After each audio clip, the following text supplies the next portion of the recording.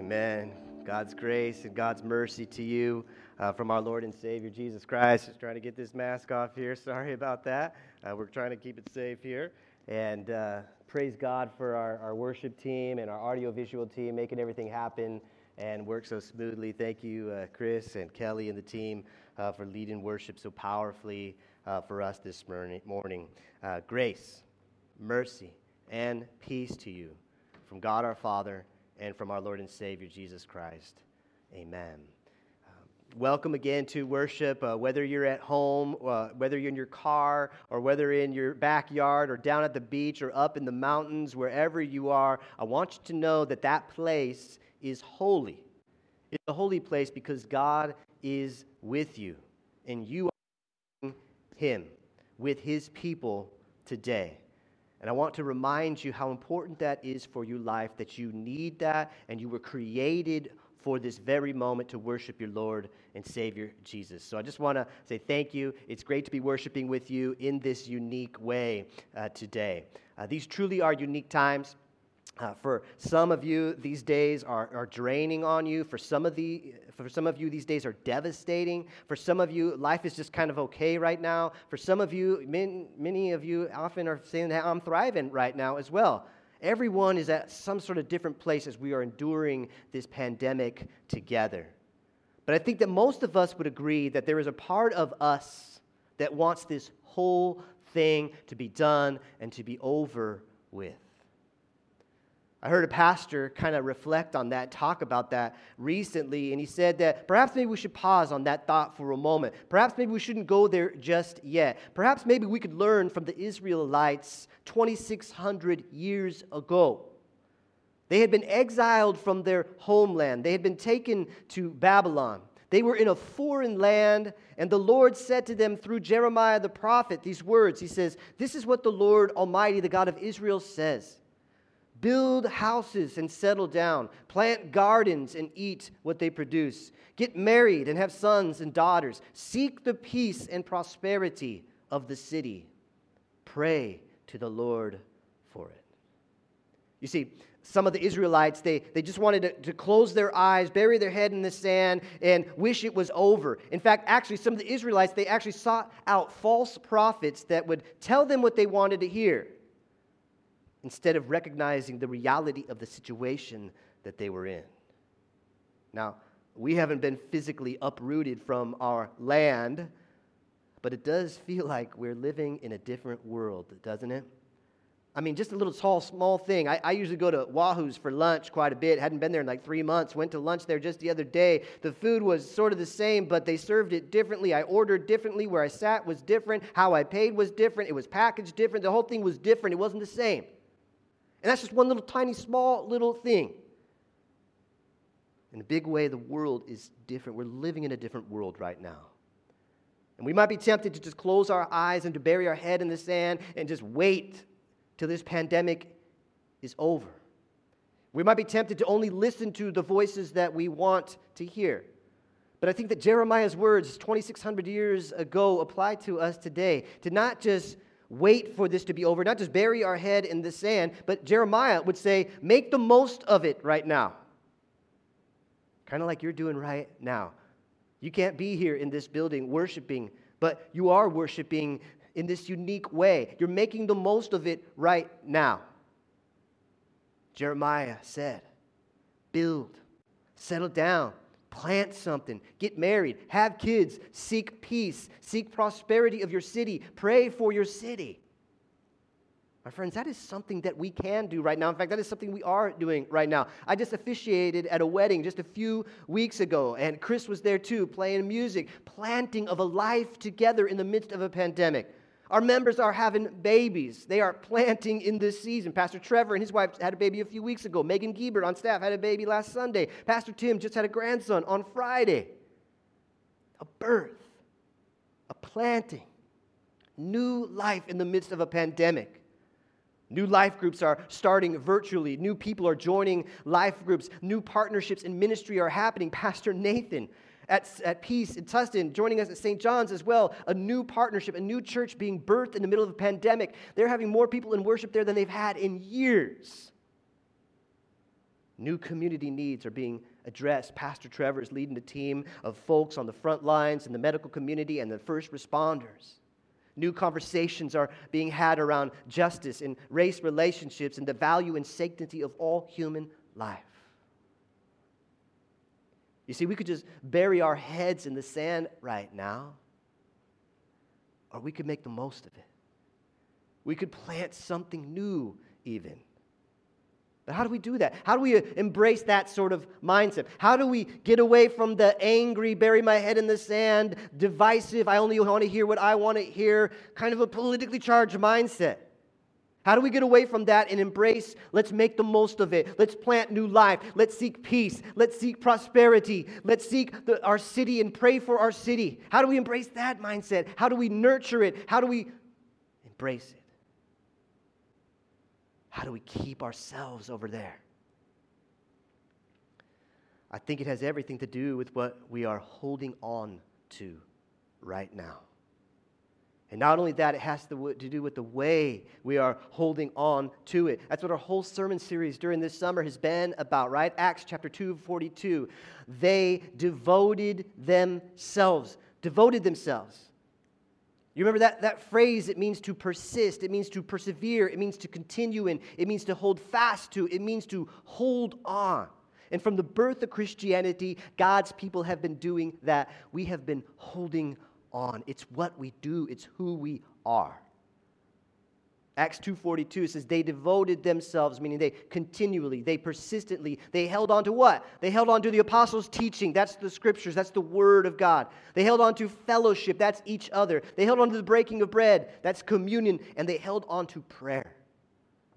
They held on to talking to God. Private prayer, corporate prayer. And then later on, a few verses later, Acts 2:46, we get a glimpse of the nature of this holding on. Acts 2:46 says, every day they continued to meet together in the temple courts. And what struck me the most about that was those two words, every day. Every day. A friend of mine just asked me just the other day how I was doing, how I was holding up during this time, because like many of you, I've had my ups and I've had my downs. I've had my middle of the roads during this whole pandemic season. He asked me, well, when you're doing your best, when you're up on the top, what's going on in your life?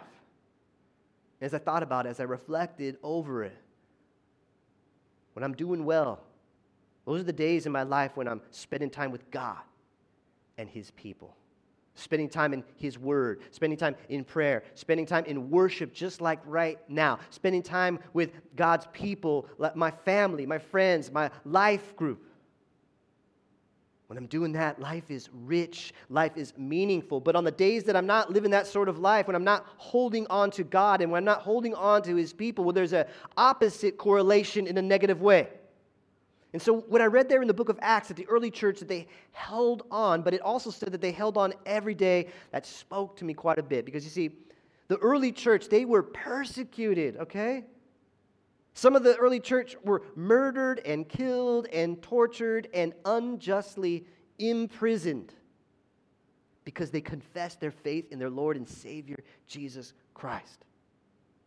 Yet the early church didn't just bury its head in the sand and wait till the pandemic of persecution was over. The early church flourished in the midst of it. They planted new things because they were holding on every day to the right things, to God and to His people. Now, as a family man, as a father, as a husband, as a son, it got me thinking, too, that holding on to God's people, especially the ones that live at my house, the more time I'm with them, the better my life is. Not just every day, but all throughout the day. And it reminded me that the whole holding on every day thing isn't just a New Testament thing. I was reminded of the great Shema in the Old Testament, probably the most quoted scripture in the entire world. Deuteronomy chapter 6, verse 4. Hear, O Israel, the Lord our God, the Lord is one. Love the Lord your God with all your heart and with all your soul and with all your strength. These commandments, this communication, these words that I give you today are to be upon your hearts. Impress them on your children. Talk about them when? When you sit at home, when you walk along the road, when you lie down, and when you get up. That is what God's people do. They hold on to the words of God, not just every day, but all throughout the day, in the context of relationships that are so close that you could call it family. Get up, sit, walk, lie down. When I lie down next to my kids at night and I pray with them and I sing with them and I worship with them and I read the word with them, man, that is something I hold on to. When I interact with God's people around God's word every day and throughout the day, life is rich, life is peaceful, life is meaningful, life is purposeful, pandemic or not. My friends, we need that.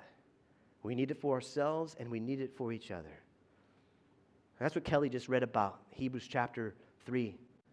The author of Hebrews says, encourage one another, and you see that right there? Encourage one another daily, every day, as long as it's called today, so that none of you may be hardened by sin's deceitfulness. Daily, every day, hold on to the fellowship, encouraging and being encouraged every day, so that, the author of Hebrews said, so that you don't become hardened.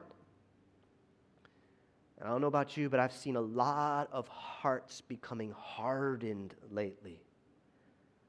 The author of Hebrews says, I have an antidote to that. Encourage each other every day.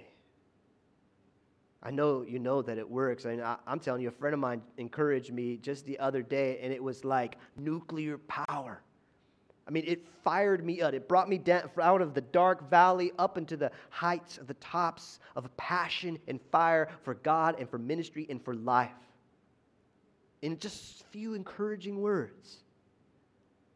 I had a chance to return the favor, and our hearts, they were not hardened. Our hearts were on fire together. And so, my friends, I'm giving you some homework today. When you go home this week, when you go out this week, when you go to work this week, I want you to encourage another person every day, whether it's a family member, a friend, a coworker, a fellow believer. Encourage them in the Lord. Encourage them that God loves them, God calls them, God uniquely created them, God values them, God has purpose and mission and love for them. I encourage you to do that. Because when we do that, verse 14 says, we have come to share in Christ.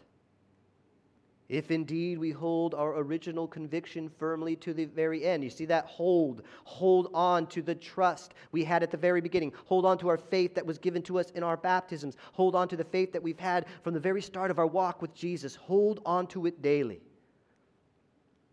I mean, we could keep on going throughout the Scriptures. And throughout the Scriptures, we see all sorts of different examples of God's people holding on every day. But I love the image from Luke that we read a moment ago when Jesus predicted holding on to the cross. In verse 22, he said this. He said, the Son of Man must suffer many things and be rejected by the elders, the chief priests, the teachers of the law, and he must be killed. And on the third day, be raised to life. That, my friends, is the apostles' teaching. That's what we hold on to. We hold on to the cross of Jesus. We hold on to the cross that has Jesus on it, and we hold on to the empty cross of the resurrection, and we hold on to it every day, and we hold on to it all day long, because it is the ultimate communication from God. It is the ultimate words from God. It is the ultimate words that we are to impress upon our hearts and on the hearts of our loved ones. When we get up, when we lie down, when we sit, when we walk. Jesus died on the cross and rose from the grave for you. That's what you hold on to all day, every day. But then Jesus invites us. He speaks some words that talk about how do we live that life of the cross here and now as we wait for him to come again. These powerful words, verse 23. Jesus said to them all, "Whoever wants to be my disciple must deny themselves and take up their cross daily." That's every day. "And follow me. For whoever wants to save their life will lose it, but whoever loses their life for me will save it." Jesus gave his life on the cross for us, and then he invites us to follow him to the cross. Because following Jesus is a completely selfless endeavor, but it leads to the most richest and meaningful of lives. A life that is far more radical and far more peaceful than anyone or anything in this world could offer. That includes politics, and it includes pandemic-free times. He calls us to it daily. I like to say it this way: every day we hold on to his cross so that every day we can hold on to our own cross. And really, that's nothing new. It lines right up with what God said through Jeremiah the prophet 2,600 years ago. He was telling them back then, don't dwell on the past, don't dwell on the way it used to be. Make the most of the present. Build, settle, plant, produce, seek peace and prosperity of the city that you live in, not for yourself, but for the sake of the city. Seek the peace and prosperity of others, not yourself. That's what Jesus did. Jesus was born into a world that was completely unfamiliar to him. It wasn't heavenly realms. It was broken, dirty, painful, hurtful, sinful earth. And he didn't bury his head in the sand and just hope and wait to get through it. He wasn't just sitting there waiting to get back to the heavenly realms. He didn't just run away from the pandemic of sin. He sought peace. He sought the peace and prosperity far more than a city, but for all of humanity and for all of the world. It's what he held on to, and it's what he's holding on to right now, every day. He is holding on to us even now. He's holding on to you even now, all day, every day. He's holding on to you so that you can hold on to him and to his people. And so that we can hold on every day, all day, to his mission, to his cross, and to ours.